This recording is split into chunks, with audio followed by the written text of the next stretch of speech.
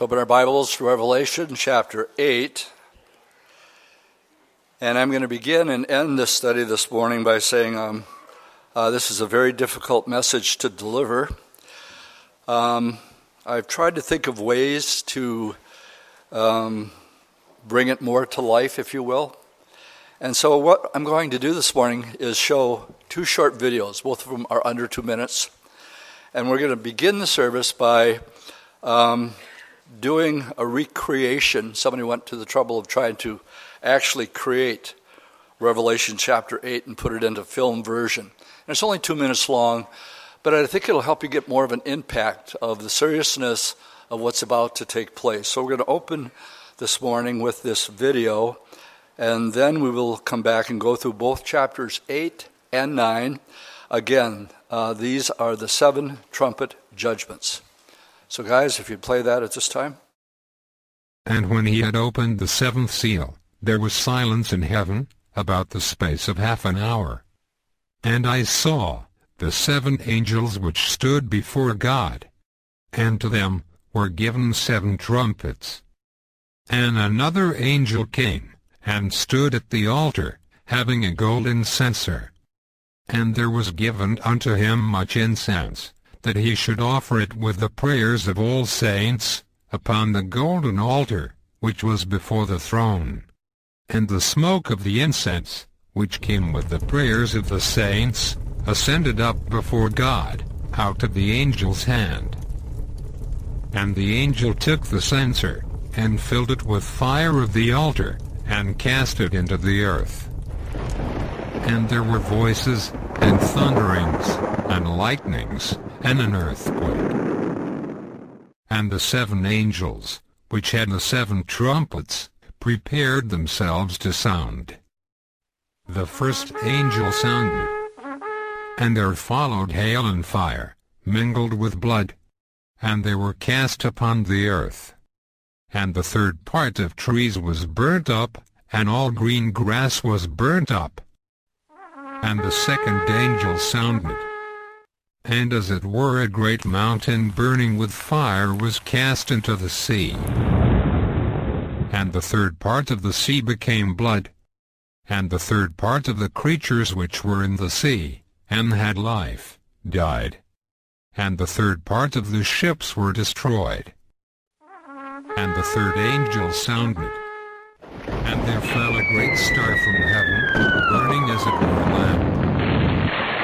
And it fell upon the 3rd part of the rivers, and upon the fountains of waters. And the name of the star is called Wormwood, and the 3rd part of the waters became wormwood, and many men died of the waters, because they were made bitter. And the 4th angel sounded, and the 3rd part of the sun was smitten, and the 3rd part of the moon, and the 3rd part of the stars. So as the 3rd part of them was darkened, and the day shone not for a 3rd part of it, and the night likewise. And I beheld, and heard an angel flying through the midst of heaven, saying with a loud voice, Woe, woe, woe, to the inhabitants of the earth, by reason of the other voices of the trumpet of the 3 angels, which are yet to sound. But it does demonstrate chapter 8. And as we get into our study this morning and thinking about this, and the very first verse that we're going to read is this silence in heaven. This is a very solemn scene. The Lord Jesus orders a halt on all fronts in heaven and hell and earth. Nothing can move without his permission. He has already ordered the cessation of natural forces on the earth when he ordered the sealing and the saving of the 2 different groups. He's talking about the 144,000 from chapter 7 that were sealed. So basically what we have here is a reluctancy on the sake of the Lord to bring this judgment. A good way to probably categorize this as the silent is a pause of action It is the lull before the storm. If you look at the very first verse, I believe the Lord actually showed me why they opened this series of judgments with this silence in heaven. So let's look at verse 1. When he opened the seventh seal, there was silence in heaven for about half an hour.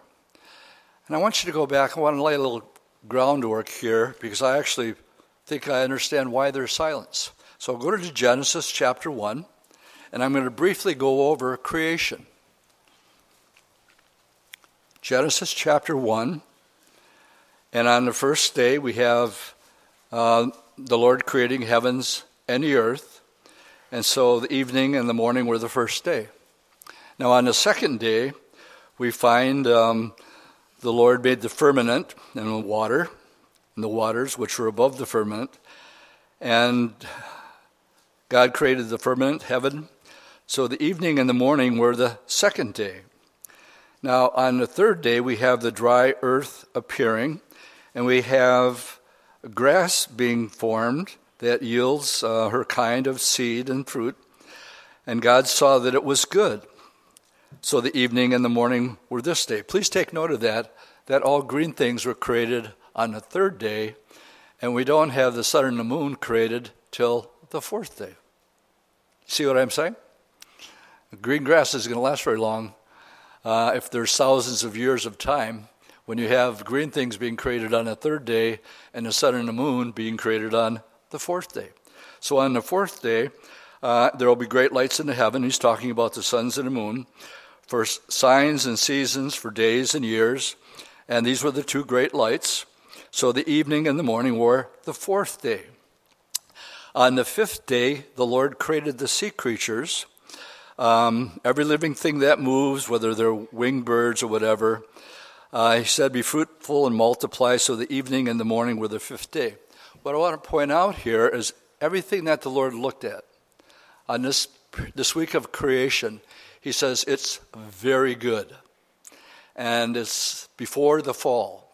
Now I'd like you to turn with me to the book of Job. Give you a little chance to get there. Job chapter 38. While you're turning, let me give you a little background of what's going on here. We're almost at the end of Job. And Job is having a one-on-one conversation with the Lord. He thinks he understands what's going on. So basically, in chapter 38 of Job, the Lord is sort of putting Job in his place. Because Job thinks he knows what's going on, and the Lord's going, Job, you don't have a clue what's going on. So we read in verse 1, then the Lord answered Job out of the whirlwind and said, who is this who darkens counsel by words without knowledge? Now prepare yourself like a man, and I will question you, and you will answer me. Were you there when I laid the foundation of the earth? Tell me if you have understanding. Who determined its measurements? Surely you know, that's sarcasm. Or stretched out the line upon it? To what was its foundation fashioned? Or who laid its corners? Verse 7 is what I wanted to get to. When the morning stars sang together, and all the sons of God shouted for joy. So we have in Genesis 1, the creation. God looked at it.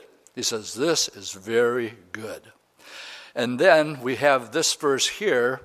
The heavenly reaction to the creation was all the angels shouted, and then they sang, and they shouted for joy. Okay, you got a picture of that? Heaven sees the creation. What's the response? They're shouting for joy at the beauty of what they just saw. Now I want you to turn with me to the book of Revelation, chapter 4. I'm going to be making a point here. Revelation chapter 4, verse 8 through 11, we have the heavenly scene, the four living creatures, each having 6 wings, full of eyes, round and about. And they do not rest, notice, day or night. They say, holy, holy, holy, Lord God Almighty, who was and is to come. And whenever the living creatures gave glory and honor and thanks to him who sits on the throne, who lives forever and ever, then the 24 elders fell down before him who sits on the throne and worships him who lives forever and ever and ever, casting their crowns before the throne, saying, "You are worthy, O Lord, to receive glory and honor and power. For you created all things, and by your will they exist and were created." Back to verse 8. How do they do this? How often? Day and night. So if I understand from the beginning of creation, all the angels rejoicing, and we have this continual worship that goes on continually. It has been since creation. In other words, there's always been joy and worship that is until. I believe the reason, if we go back to our opening verse now, I think it'll give us a little deeper meaning of the magnitude of what's about to take place. God is reluctant to bring this judgment. There's always been worship in heaven. It's never been silent. Is everybody with me on that? It's never been silent. And all of a sudden, a holy hush falls over. And I think the angels are looking. They realize these 7 trumpet angels. The Father, the Son, realizes the magnitude of what's about to take place. If I would compare it to anything, I would compare it to the Father and Son and the Holy Spirit. And when the Father had to separate himself from the Son so that Jesus could have our sins placed upon him, there had never been separation. They had always been together. They had no beginning. They always were. But something happened on Calvary's cross. When my sin was placed on there, it was dark. Remember, for 3 hours? God looked away. They were separated so that the judgment could fall. So if I would liken it to anything, it would be that God is reluctant. And I'm trying to paint a picture of the immensity that I don't think we can really wrap our heads around about what's to take place. God's creation. He probably looked at it, and I remember when the angels sang for joy. And now he's looking at it and said, I'm about to bring, this is the beginning of the trumpet judgments. We're going to go into the bowl judgments, and by the time we get to the end of the bowl judgments, no more planet Earth. Not the end of the world, because people get that confused. It's not the end of the world. It's the judgment of the world, and there will be a recreation, and the curse will be removed as we get into the millennium. How many times have you people, are you people? Yeah, I think you're people. Yeah. You guys out there, hopefully you can find some humor because it's such a serious topic and what we're diving into this morning, that have heard people say, oh, you Christians always talk about the end of the world. No, the world's not going to end for another 1,000 years, or at least 1,007 years, at least. So correct them, but we are talking about a judgment that is so severe that this preacher can't put it into words. It's so, the magnitude of it is something that has never happened before. And before the angel can sound, there's a half an hour where the reluctancy, if you're taking notes, I'm quoting Isaiah 28, verse 21, where it says, the steps of God from mercy to judgment are always slow, reluctant, and measured. God is reluctant to judge, for he is slow to anger, and judgment is his strange work. Isaiah 28, verse 21. And as we look at verse 1, now it's all about to be destroyed in increments as we go through the judgments this morning. So that's, as I thought about verse 1, that's why there's a reluctancy. Verse 2 through 5. And I saw the 7 angels who stand before God, and to them were given 7 trumpets. Then another angel having a golden censer came and stood at the altar. And he was given much incense, that he should offer it with the prayers of all the saints upon the golden altar, which was before the throne. And the smoke of the incense with the prayers of the saints ascended before God from the angel's hands. Then the angel took the censer, filled it with fire from the altar, and notice he throws it to the earth, and there were noises and thunderings and lightnings and an earthquake. Now, in the Old Testament, when the temple existed, next week is Yom Kippur. It would be the only day during the year that the high priest would have taken a censer with him and carried the blood into the Holy of Holies. Now, if there was a temple today and they reinstitute worship, this will be something that will happen. But he would go in and make atonement for the people on Yom Kippur. It's a very solemn day in Israel. People are meditating right now because they don't have the temple. What they're told to do is just go and meditate upon their own nature and the necessity for redemption. And so they don't have the temple right now, but when they did, the high priest would go in once a year, and he would make atonement for the people. But here, the ritual is reversed because out of heaven, the censer is hurled down upon the earth. Instead of prayers going up, they're there, but now they're turning it around, and it's being hurled to the earth. In other words, the prayers ascending as incense, and now we have the answer coming down. The tribulation saints had prayed. Remember this? In seal judgments, O God, avenge us. They asked for vengeance. That was their prayer. O God, avenge us. The people of the earth, having rejected the death of Jesus Christ for the judgment of their sins, must now bear the judgment for their own sins. The great tribulation is about to get underway. Let's go to verse 6. First trumpet judgment. So the 7 angels who had the 7 trumpets prepared themselves to sound. Just this one verse right here. Again, this is a solemn moment. The half hour of silence is over now. The prayers of the saints have been heard. The order is issued to prepare to blow.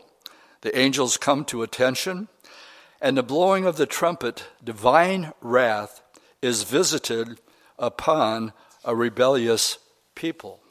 And so we have here in this first trumpet judgment, and let me just clarify something as we go through the 7 trumpet judgments.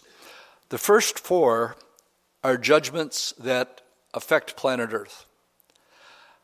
The last 2, 5 and 6 trumpet judgments are directed towards mankind. Is everybody with me? The first 4 are directed to planet Earth. 5 and 6 are directed towards mankind. And when we get to the 7th one, I'll explain that. So here, with the first trumpet judgment, we read, the angel sounded, and fire followed, mingled with blood, and they were thrown to the earth, and 1/3 of the trees were burned up, and all green grass was burned up. That is the first trumpet judgment. Turn with me to 2 Peter chapter 3. 2 Peter chapter 3, draw your attention to verses 3 through 7. First of all, this is going on when I read local prophecy news. The one I read yesterday was the increase in Christians being martyred worldwide. And it's been growing and growing and growing. And we have scoffers. And we read in verse 3 of 2 Peter 3, he says, knowing this first, that scoffers will come in the last days, walking according to their own lusts, and saying, where is the promise of his coming? You guys have been saying this forever. For since the fathers fell asleep, all things continue as they were from the beginning of creation. For this they willfully forget that by the word of God the heavens were of old, and the earth standing out of the water and in the water, by which the world that then existed perished, being flooded with water. The last time there was global judgment, we go all the way back to the flood. But they willfully dismiss that. There's no worldwide flood. This just happened and through a natural cause of evolution, and that's how the Grand Canyon was formed. I think Russ Miller pretty much set that one straight for those of you who are at the Prophecy Conference. But the point is, they're choosing to suppress something because when you study the Scriptures, the next time God put a rainbow in, he says, I'll never do it that way again. But the next time, let's read the next verse, verse 7, but the heavens and the earth which now exist are kept in store by the same word, reserved for fire, until the day of judgment and perdition of ungodly men. It's talking about this period of time that we just entered into. It has started. The Great Tribulation has just begun. And here Peter talks about it, that it won't be a flood this time. This time it's going to be by fire. Back to Revelation. And let's look at the second trumpet judgment in verses 8 and 9. And again, I'm going to try to dramatize this, dramatize it. Then the second angel sounded, and something like a great mountain, burning with fire, was thrown into the sea, and a third of the sea became blood, and a third of the living creatures in the sea died, and a third of the ships were destroyed. So in the second judgment, we have this great mountain hitting the sea. Could be an asteroid, and the results of it are a third of the sea is blood, a third of the ships are destroyed, a third of the ocean life destroyed. I went online and I Googled this. This is a 2-minute video of a dramatization. Try to show this in video form. So let's run that at this time. This time by fire. I like to refer to the 7 trumpet judgments as also the third judgments, because as we make our way through the rest of the book of Revelation, we're going to find that the judgments simply intensify until we get into the bowl judgments, which are not a third, but complete. And so let's go on to the next third trumpet judgment, which is in verse 10 and 11. And we read here, then the third angel sounded, and a great star fell from heaven, burning like a torch, and it fell on a third of the rivers and of the springs of water. Now the name of the star is wormwood, and a third of the water became wormwood, and many men died from the water because it was bitter. Now, the Lord could be, remember there's wars and rumors of wars going on. This could be supernatural. A lot of these judgments parallel the judgments that God brought upon Egypt when he was delivering Egypt from the land of Israel. Darkness, hail, and fire mixed, remember, coming down from heaven. So there are parallels there. And it is judgment being brought upon Egypt. And the last one, of course, was the death of the firstborn of Egypt. But here, it could be supernatural. But at the same time, I'm going to be talking about air quality control. Do you know where the worst air quality in the world is in the world today? You'd be surprised, but maybe not so much. Chernobyl. The worst nuclear explosion, naturally besides war, and I'm going to talk about that a little later too.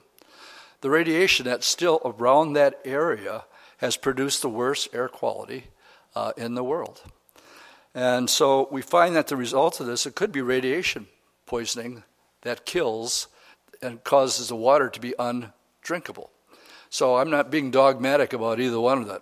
Biblically, I can say it happened before in Egypt. Hail mixed with fire, and here is hail mixed with fire with blood. The effect is 1/3 of the fresh water. So remember, there's no rain for the first 3.5 years. So we have no water to replenish the water supply. The water is bitter, undrinkable, possibly because of the radiation or just God supernaturally doing it. Either way, it's going to happen. Can you see why I said at the beginning of the study this is going to be a difficult study to do? because, like you, I know this has to happen. There's no way it can't happen. Jesus said heaven and earth is going to pass away, but my word will come to pass. Everything that Jesus said was going to happen is going to happen. And I purposely want to present this study with one of making us a little uncomfortable for a reason as we get towards the end of our message. So let's go on to the fourth trumpet in verses 12 and 13. Then the fourth angel sounded, and a third of the sun was struck, and a third of the moon, and a third of the stars, so that a third of them were darkened, and a third of the day did not shine, and likewise the night. And I looked, and I heard an angel flying through the midst of heaven, saying with a loud voice, Woe, woe, woe to the inhabitants of the earth, because of the remaining blasts of the trumpets of the three angels who are about to sound. Another phase of creation upon which mankind on this earth is solely dependent upon is, of course, the light from the sun. To a lesser degree, man is dependent upon the moon and stars. It was on the fourth day of creation that these two heavenly bodies appeared, and we always talked about that. But now, 1/3 of that is going to be diminished. And as I thought this through, what I did this week is I called, I'm concerned about my friend T.A. McMahon from the Berean Call. Everybody here familiar with the Berean Call? T.A. is a very good friend of mine, and he lives in Bend, Oregon. And I also have a cousin who lives in Bend, Oregon. And I called him up and left a message. He got right back with me. And I said, T.A., I just want to know, are you guys okay? What's it like? What's your perspective on what's happening here? And I did a little research on air quality control and how they rate it. They rated it on a scale from 1 to 500. And you can go on and just see the devastation that's happening right now in Oregon because of these fires. And we should be praying for those folks too. But he says, we can't go out. He said there was one day last week where the air quality in Bend, Oregon was 700. That's deadly. And nobody can go out of their houses because if they do, they're putting their lives in danger. It's dropped back from that now. When it was really bad and was coming over here, both me and my wife, we could taste the particles. And I don't know if any other of you could, but there was a couple days where actually it was cloudy. It was supposed to be nice sunny days. But even in Wisconsin, because of the fires way out there, it was affecting the sunshine from being able to come through. I think the devastation from the previous judgment, and I got some pictures, I don't have them put up, just showing a picture of what Bend, Oregon looks like. Believe me, 1/3 of the sun is not there. And these fires all the way up and down the West Coast. And but my point is, we look at this could be a real practical side effect of the other judgment, why there's a diminution of sunlight for 1/3, simply because of the amount of smoke that's in the air. This smoke has made it all the way to China. And then in China, the air quality is the worst there, and that travels to northern part of India. So the top 10 cities, I did a little research on it, are in China, northern India, Nepal, Kathmandu. That whole area has some of the worst, but that air quality is moving from west to east. The fires on the west coast are moving from west east. I meant east to west from China. Are we clear? You're saying I am, but you're not, Dwight. But as we look at just a practical thing that's going on in our own country, we can really actually understand why the sun would be diminished, and it's easy to see why that could happen.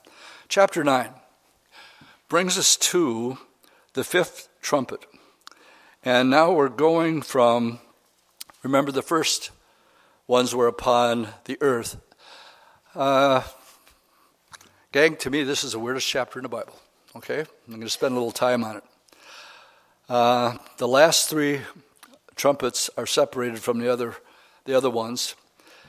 In fact, there are three woe trumpets as we get into this here. The first four, again, are against the earth. The last three against man himself. So as we look at chapter 9, I want to read the first 5 verses. And I mean it when I say this is probably some of the strangest scriptures in the Bible. Then the fifth angel sounded, and I saw a star fall from heaven unto the earth. And a key was given to him. So here we have a star, but it's a he. Remember when it said all the sons of God sang for joy? And we have angelic and all the stars of heaven sang. It's a reference to angels. So this angel here has the key to the bottomless pit. We'll talk about who he is. So a star, we're on good, safe, biblical terms when we say a star is actually an angel, either fallen angel or the ones that didn't rebel, the holy ones. And it was given the key to the bottomless pit. Where's the bottomless pit? It is in the very center of the earth. Why is it a bottomless pit? Because you can't go up, down, east, or west because you'd be moving in some other direction. This is the very center of the earth. It is the bottom. And in the bottom, he opened the bottomless pit, and smoke arose out of the pit like the smoke of a great furnace, and the sun and the air were darkened because of the smoke of the pit. Then out of the smoke, locusts came upon the earth. These are demons, and we'll explain that in a second. And to them was given power, as the scorpions of the earth have power. They were commanded not to harm the grass of the earth and any green thing or any tree, but only those men who did not have the seal of God on their foreheads. All right, now we're going back to chapter 7, and here we have a reference. You can do damage. You can't kill anyone. And you can't touch those that have 144,000 who have been sealed and protected from this judgment here. So they were commanded not to harm the grass of the earth or any green thing. That's what locusts do. But only those men who did not have the seal of God on their forehead. And they were not given authority to kill them, but to torment them for 5 months. And their torment was like the torment of a scorpion when it strikes a man. I want to do a little sidetrack here, and I want to talk about the bottomless pit, demons that are there, demons that are not there. And to do that, I'm going to have you turn with me to Luke chapter 8. Just a little sidetrack here. Luke chapter 8, we're looking at verse 26. This is Jesus in the land of the Galilee, the land of the Gadarenes, verse 26. Then he sailed to the country of the Gadarenes, which is opposite Galilee. And when he stepped out on the land, there met him a certain man from the city who had demons for a long time. And he wore no clothes, nor did he live in a house, but in the tombs. When he saw Jesus, he cried out and fell down before him with a loud voice and said, "What have I to do with you, Jesus, Son of the Most High God? I beg you, do not torment me." For he had commanded the unclean spirit to come out of the man. Now in another gospel it says, commanded him, do not torment us before the time. And in another version, there's actually 2 men are here, but Luke only draws our attention to one. And he had commanded the unclean spirit to come out of the man, Jesus did, for he had often seized him, and he was kept under guard, bound with chains and shackles, but he would break the bonds, and he was driven by the demon into the wilderness. So he has supernatural strength because he's demon-possessed. And Jesus asked him, saying, "What is your name?" And he said, "Legion," because many demons had entered him. Then they begged him that he would not command them to go into the abyss. What is the abyss? It's the bottomless pit. It's Sheol. It's hell. My point here is, let me finish reading down to verse 33.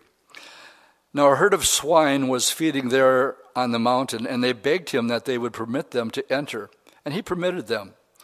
And then the demons went out of the man and entered the swine, and the herd ran violently down a steep place into the lake and was drowned. All right, when we go to Israel, there's only one place that this event could have taken place. And when we're on our boat ride on the Sea of Galilee, we stopped the boat. And one thing I always point out is the only place that it could happen. It's on the the northeast corner, about 5 miles coming down the Sea of Galilee. There is one place where it slopes and it goes right directly into the Sea of Galilee. But it's the only place on the whole lake that this could have happened. So I usually talk a little bit about that study there. Now I'd like you to... the other thing I'd like to mention here is 1/3 of Jesus' ministry was casting demons out of people. And you're thinking, what's your point, Dwight? Well, my point is simply this. They're aware who Jesus is. And this is interesting when you ask people, do you believe in Jesus? Yeah. But it doesn't change anything. Their life hasn't changed. And it says, well, the demons believe too and tremble. They know who Jesus is and the authority that he has, to the point that they tremble when his name is mentioned. Now turn just a page to Luke chapter 10, verse 17, and I'll give you one more illustration. Verse 17 through 20.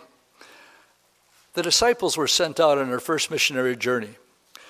And when the 70 returned with joy, saying, "Lord, even the demons are subject to us in your name."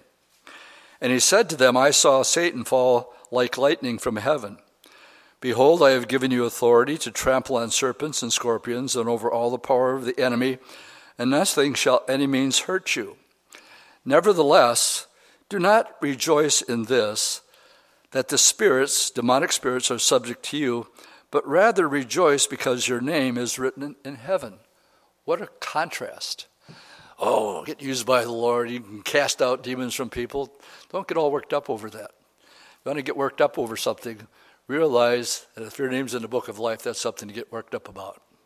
Good place for an amen. That's what it's all about. Okay, now, why do I go here? Well, to make this point. If 1/3 of Jesus' ministry and the disciples were involved casting out demons, and you've heard the terminology that we're not to be ignorant of the enemy's devices because he goes around like a roaring lion seeking who he can devour. We're talking about spiritual warfare. What is spiritual warfare? Well, there's real demons that don't want you to make it. And they're going to try to trip you up. And, the devil comes to the Lord. And then he calls Peter over. He says, "Peter, come on over here." He says, "The devil's just asked for you." Why Peter? Why do you think the devil wanted Peter? Because Peter was always opening his mouth and talking about Jesus. That's why. Did anybody read Wisdom for Today this morning? It's called, "Whose Fool Are You?" And it's a great message, and I thought it worked into our study because there's the old saying, everybody is somebody's fool, right? Well, we honor people. We honor firemen. We honor veterans. But do you ever hear the Apostle Paul being honored? Or Peter? No. But it was Paul who said that the afflictions that he went through is nothing compared to the glory that's going to be revealed in us. These trials that we're going through now, nothing compared to the glory that's going to be revealed in us. So, if you want to be left alone, be nobody's fool. Be a fool for... But what Chuck was saying this morning is, if I'm a fool for preaching the gospel, then I'm a fool. And if you're not Jesus said, if you'll confess me before men, I'll confess you before my Father in heaven. But if you deny me before men, I'm also going to deny you before my Father who is in heaven. So tongue-in-cheek with Chuck this morning, he says, whose fool are you? He says, I want to be a fool for Jesus Christ, that I could care less what people think. Amen. And we're getting at that place now that you need to realize the more that you're determined to warn people about what's lying ahead, the more of a target you are going to be. There will be oppositions that will be raised up against you because you have now become a threat. But if you say nothing anytime about the Lord, you're no threat. And you'll be probably left that much more alone. All right, my point with all this, there's demons on the earth right now. But let's go back, and I wanted to do a contrast because there are some demons that are so terrible that they will not be allowed to be on this planet because of the hurt and destruction. There's powers and principalities, we're told. You know what that means? There's a hierarchy in the angelic realm, but also in the demonic realm.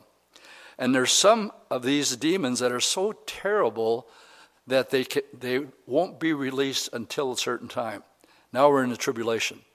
I'm getting a little bit ahead of myself, so let's go back to Revelation. If there's demons on the earth now, and there is, and there's other demons here, according to chapter 9, the first 5 verses here, that this angel that has the key to the bottomless pit, he allows them out of the abyss. Now in verse 6, this even gets weirder still. In those days men will seek death and will not find it. They will desire to die, and death will flee from them. That's unthinkable. They're already in pain. They say, enough already, I'm checking out. And they try to check out, but they can't die. Death takes a vacation. When a body can no longer maintain life, the spirit is released, and the real us is spirit. Our body is an expression of our spirit. Death is a blessing, but not in these verses. Did a funeral here yesterday, and I knew I was going to be quoted these verses today, but I also quoted them at Donna Marquardt's funeral yesterday. And she was 83. I've been praying that the Lord take her home because she was on morphine and suffering. And what a woman of God. You couldn't go anywhere without Donna Marquardt telling you about, and this is her words, so she would say it. She didn't just say Jesus. She would say, my Lord and Savior, Jesus Christ. And there was the family members were getting up and saying she wouldn't take her morphine when it was getting towards the end if she knew a hospice worker was coming over that day. She would rather suffer the pain and have a clear head so she could present the gospel. And she knew what lies ahead. And she's one of the most unique women that I ever lived. No food or water for the last 2 months. Figure that one out. Only popsicles. And she was just hanging on so she could share with her family. And her sons got up and shared that yesterday. But this is a scripture that I wrote down and I quoted yesterday. Ecclesiastes 7 verse 1 says, a good name is better than precious ointment in the day of death than the day of one's birth. And then in Psalm 116 verse 15, I closed the funeral with this verse, precious in the sight of the Lord is the death of his saints. And then I usually read something when it says, when our body can no longer articulate by using this body. This isn't me, this isn't me, this isn't me. Me is in here. And every one of you has a soul and has a spirit. It is eternal. Everybody lives forever. That's not the question. The question is, where are you going to spend eternity?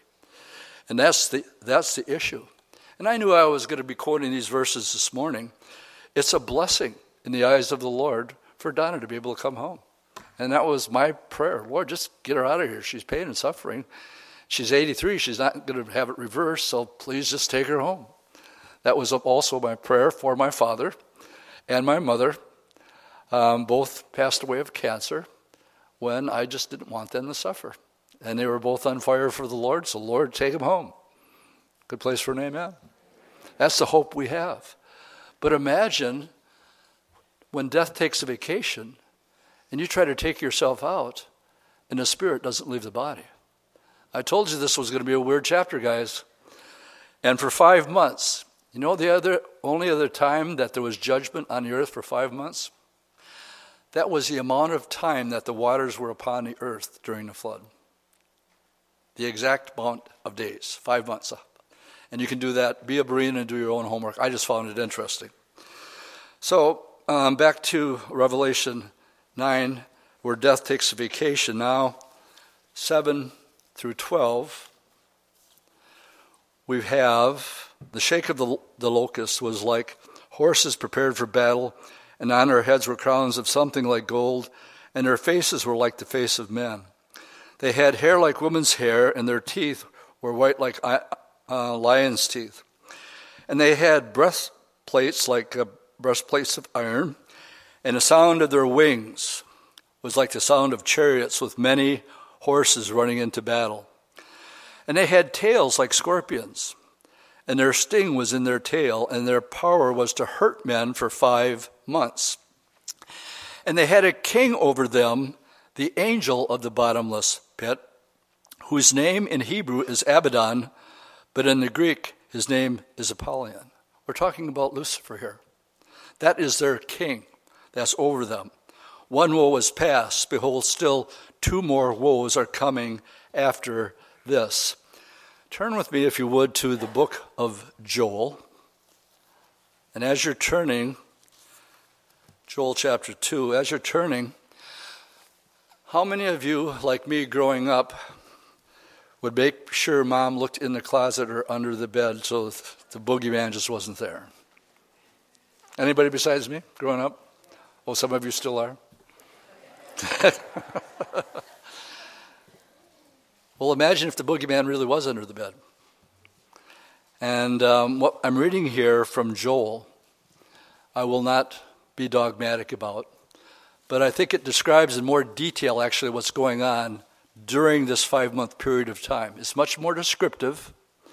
And if you pick it up in verse 4, it says, their appearance was like the appearance of horses, and like white steeds so they run, with a noise like chariots over mountains they leap, like the noise of flaming fire that devours the stubble, like a strong people set in battle array.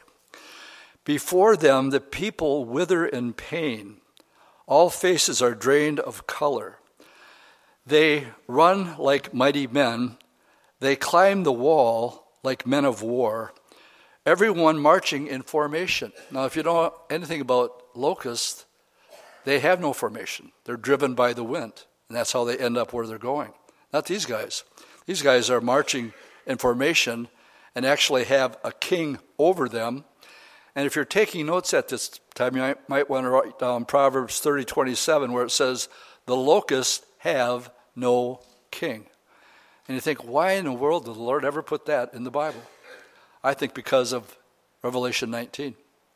They're marching in order, like they do not break rank. They do not push one another. Everyone marches in his own column, and when they lunge between the weapons, they are not cut down. They run to and fro in the city. They run on the wall. They climb into the houses.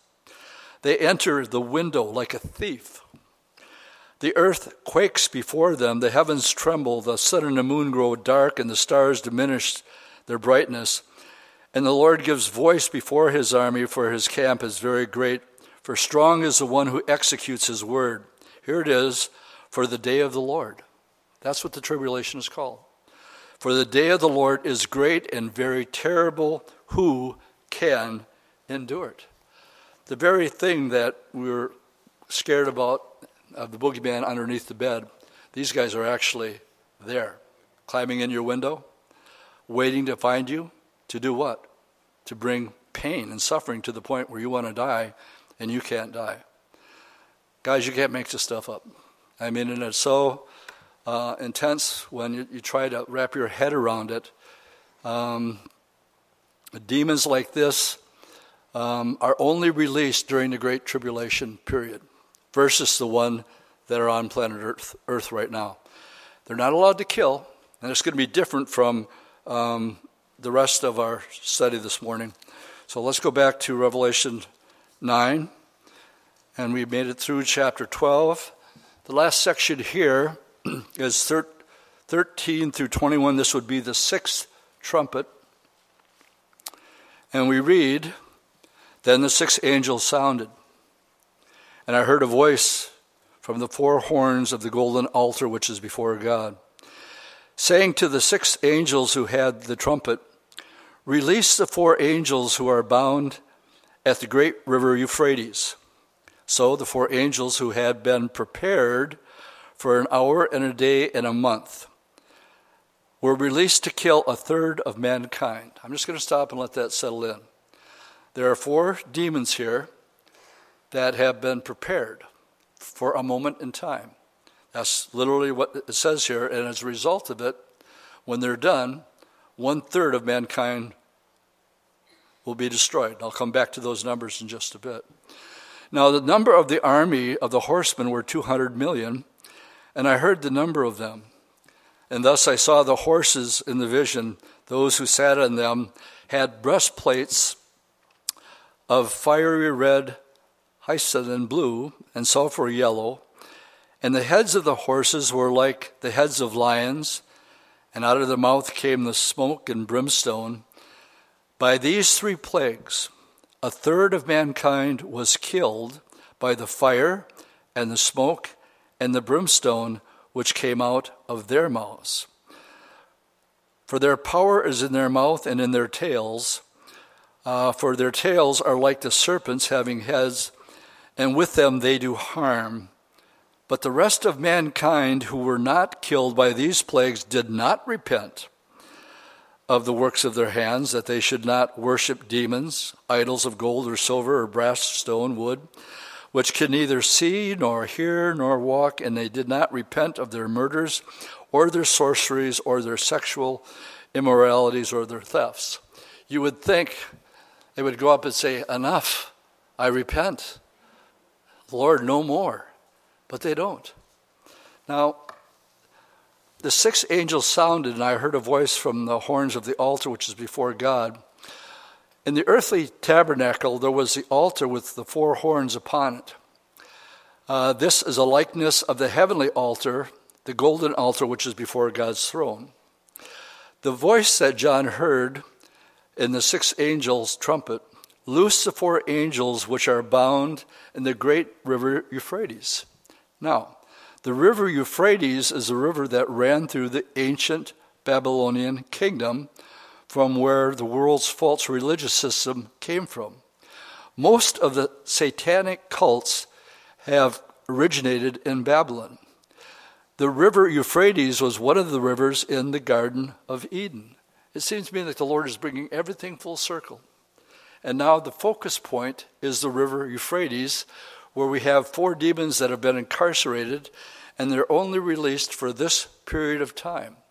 The difference between these demons and the locust is a locust could not kill, only harm.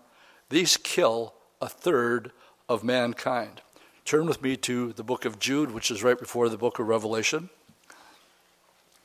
Here in Revelation 9, there are four extremely fierce angels. God has been protecting the earth from them. They have been in chains, but now they're let loose.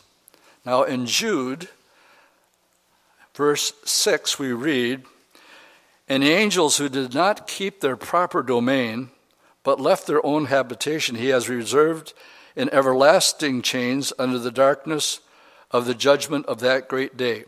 All right, let's review. There's demons on the earth. There's demons that are incarcerated, that are let loose in this chapter. And then we have these four demons here are so deadly and forceful that they will be released at their proper time. I won't be dogmatic again in what I'm about to say with chapter 6. There are two thoughts with this verse, and that is the angels who did not keep their proper domain. Well, all the demons are the ones that rebelled with Lucifer, but left their habitation. He has reserved in everlasting chains under the judgment of that great day. It could mean one or two thoughts here. When they are judged, it could mean that there are demons that are going to be kept in chains. The Bible says, don't you know you're going to judge angels? And meaning the fallen angels. And it could mean they're being kept in reserve until they're judged, but it also could be a reference to what we're studying here, that there are demons that are kept in reserve until to be used in the day of judgment. Are you tracking with me? And I won't be dogmatic on either one of those two thoughts, because I wouldn't be, I'll let you make up your own mind on that. But clearly we're told here that they're released for a certain time that's been prepared for them for a day and an hour. Let's go back to Revelation and see the result of the sixth trumpet. Verse 15 tells us that 1/3 of mankind was killed. And we find already back in, we'll just turn back to chapter 6, verse 8 in the seal judgment.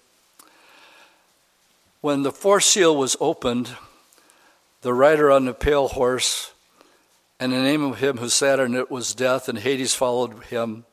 And power was given to them over 1/4 of the earth to kill with sword, with hunger, with death by the beasts of the earth. What are you saying, Dwight? Already 1/4 of the earth's population is destroyed. And it tells us by who. These were destroyed not by these 4 angels, but by hunger, the beasts of the field, sword, and that's how 1/4 of the earth's population is destroyed. And now in chapter 9, if 1/4, let's say the earth's population is 8 billion, and 1/4 was already killed in the seal judgments, that means 2 billion people were killed, which leaves us with 6 million by the time we get to chapter 9. Now 1/3 of 6 million is, we bring it down, we have half of the world's population destroyed by the time we get to the 9th seal. And of the 6 billion is another 2 billion, that's 1/2 of the world's population destroyed. And hell is literally unleashed during this period of time. I told you this was a hard Bible study for me to give. Let's go to the 7th trumpet. We're only going to read one verse. It's not in chapter 10. It's in chapter 11. And I'll just read the 7th trumpet, verse 46. And the 7th angel sounded, and there was a loud voice in heaven saying, "The kingdoms of this world have become the kingdoms of our Lord and his Christ, and he shall reign forever and ever." The 7th trumpet judgment contains the 7 bowl judgments. And this is the only statement I'm going to make on that, and we've just completed the 7 trumpet judgments. Now, this has been a very sobering week for me, as I knew what the subject matter was going to be. And I'll be honest with you, this is difficult to read this morning. And I wanted to leave it with some sort of impact so we could realize just the unbelievable thing that's going to happen to us, to people that are left behind. So I asked the Lord to give me something that I could identify with personally. And the Lord gave me this. I'm going to tell you a story about my dad. You want to see my dad at the age of 17? Somebody say yes. Okay, thank you. This is my dad at 17. He lied to get into the Navy after Pearl Harbor. And I was supposed to be born in Hawaii. That's where he was stationed. I was born in Pittsburgh, California instead, which is a naval unit base. Mom was 8 months pregnant with me and didn't want to travel. I wanted to be born in Hawaii, Mom. But I didn't make it. So the reason I'm putting this picture up as a personal story, I tried to think of, has there been anything in my lifetime that could even come close to this? And not in my lifetime, but 6 years before I was born, in 1945.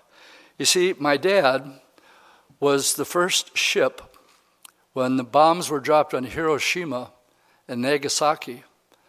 My father was on the first ship that arrived in Nagasaki.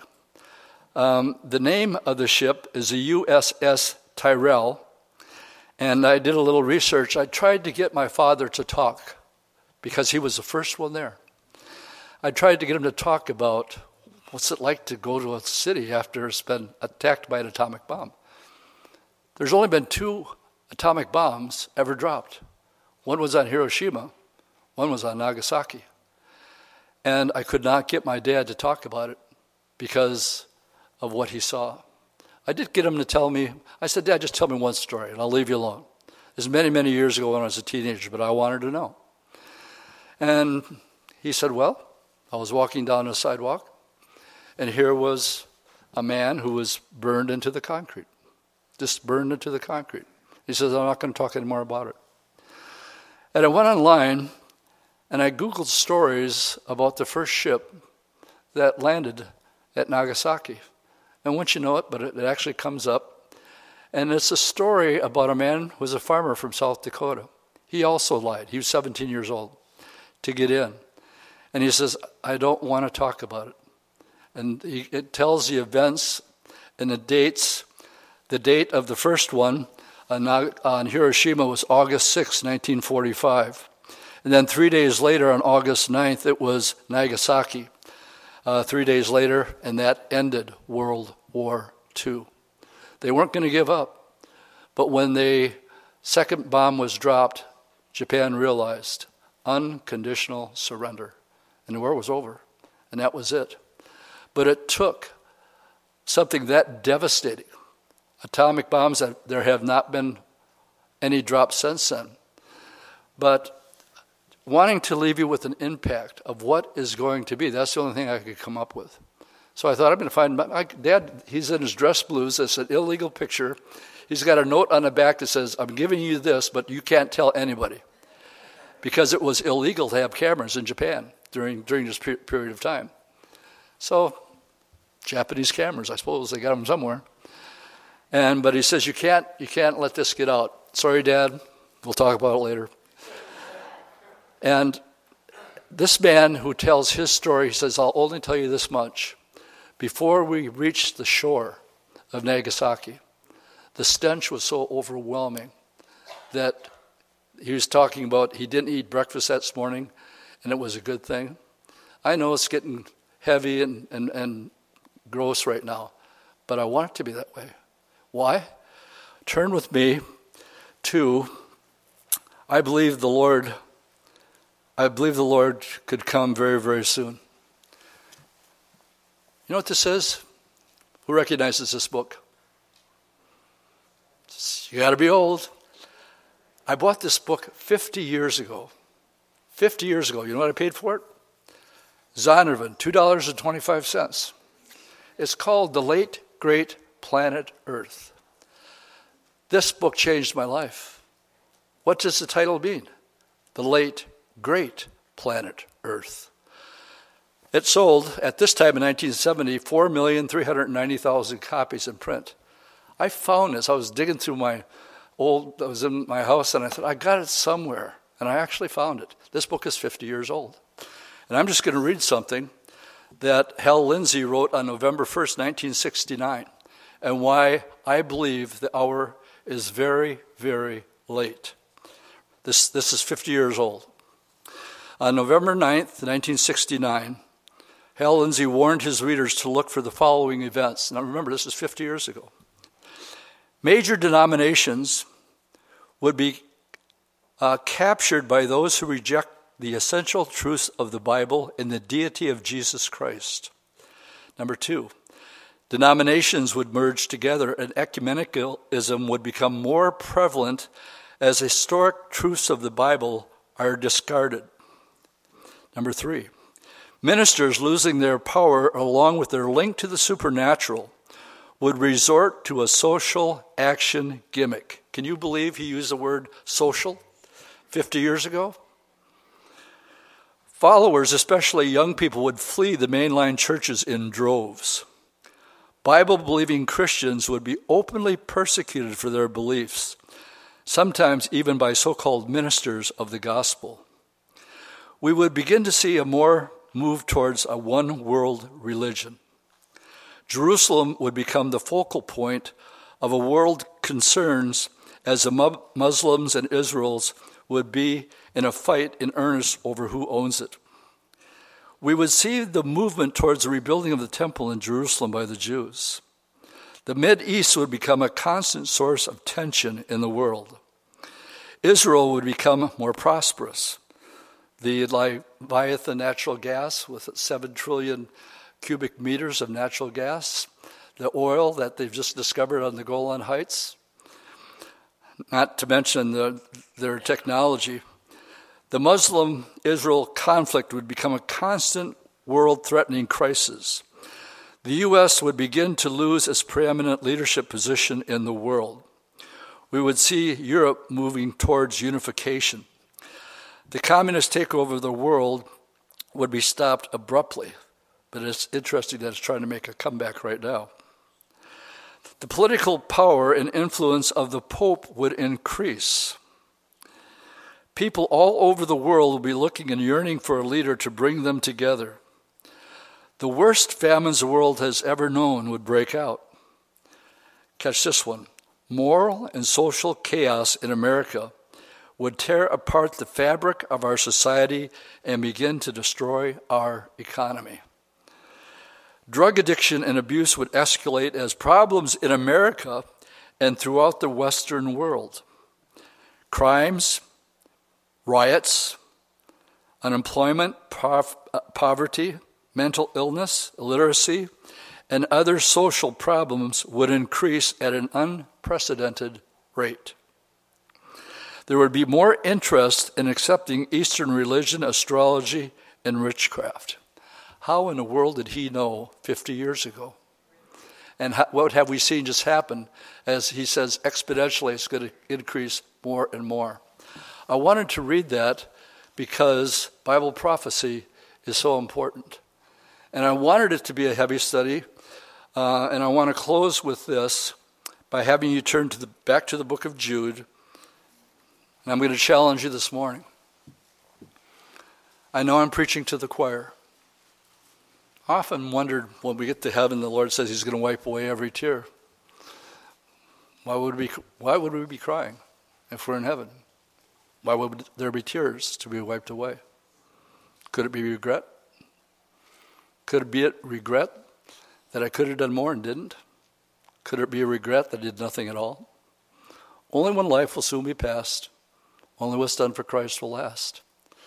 And the reason I wanted this to be a serious study this morning is the Bible tells us it's the goodness of the Lord that leads people to repentance. God loves me that much. That should just, Lord, you're so good. I want you because of that. But some of us had to get hit over the side of the head by a 2x4. Correct? So in verse 22 of the book of Jude, it's witnessing the people. And in verse 22 it says, on some have compassion, making a distinction. A distinction about what? On how you're going to witness to them.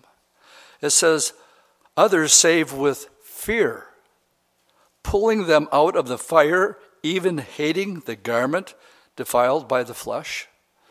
My friends, this is really going to happen. And we have loved ones. And if we don't warn them, who's going to?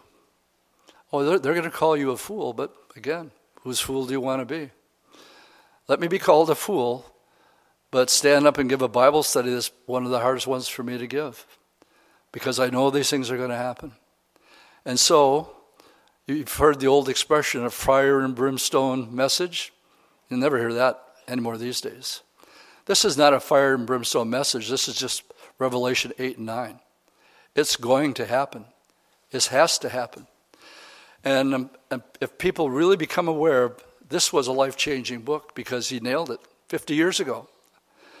Most popular selling book of the 70s right here. And it changed my life and the way I perceive things. Might I say it scared the hell out of me? Okay? And rightly so, I thank the Lord for it. I mean, if half the things this guy said are true, then Dwight, you better get your act together somehow. So the fear, it is the goodness of the Lord that leads people to repentance. But don't be afraid to preach fire and brimstone. Why? Because it's coming. First time it was with a flood. The second time, it will be by fire. I don't want to leave you. I want you to leave with a heavy heart. But I want you to know that if you're born again and you've accepted Jesus Christ as your Lord and Savior, the rest of what I'm about to read is for you. Okay? I want to encourage you I want you to encourage you to be a Peter, to be a Paul, to stand up no matter what people think of you. Let them call you a fool. Let them call you a homophobic. Let them call you whatever they want to. But speak the truth in love and don't you dare compromise. This is for us. It's how my good friend Bill Waters, and we're going to close with this song this morning. Bill wrote it. Now he's addressing us. Jude ends his book talking to you and talking to me. And he says, now to him who is able to keep you from stumbling and to present you faultless before the presence of his glory with exceeding joy. To God our Savior, who alone is wise, be glory and majesty, dominion and power, both now and forever. Amen and amen. Let's pray. Lord, as we consider your word this morning and the wrath of the Lamb being poured out, we thank you for the blessed hope that we have that you've not appointed us to wrath but unto salvation. But Lord, help us see what's going to happen. And Lord, by the power of your Spirit, help us not be afraid of what people think when we tell them the truth of what's about to come upon this planet. And have regrets for loved ones who would be left behind or would ever have to go through what we read about this morning. So, Lord, we're so grateful that you lay the tough stuff out for us to digest also, not just the good stuff. And Lord, I pray that we would be motivated to be salt and light in this increasingly dark world. But we thank you for your grace. In Jesus' name, amen.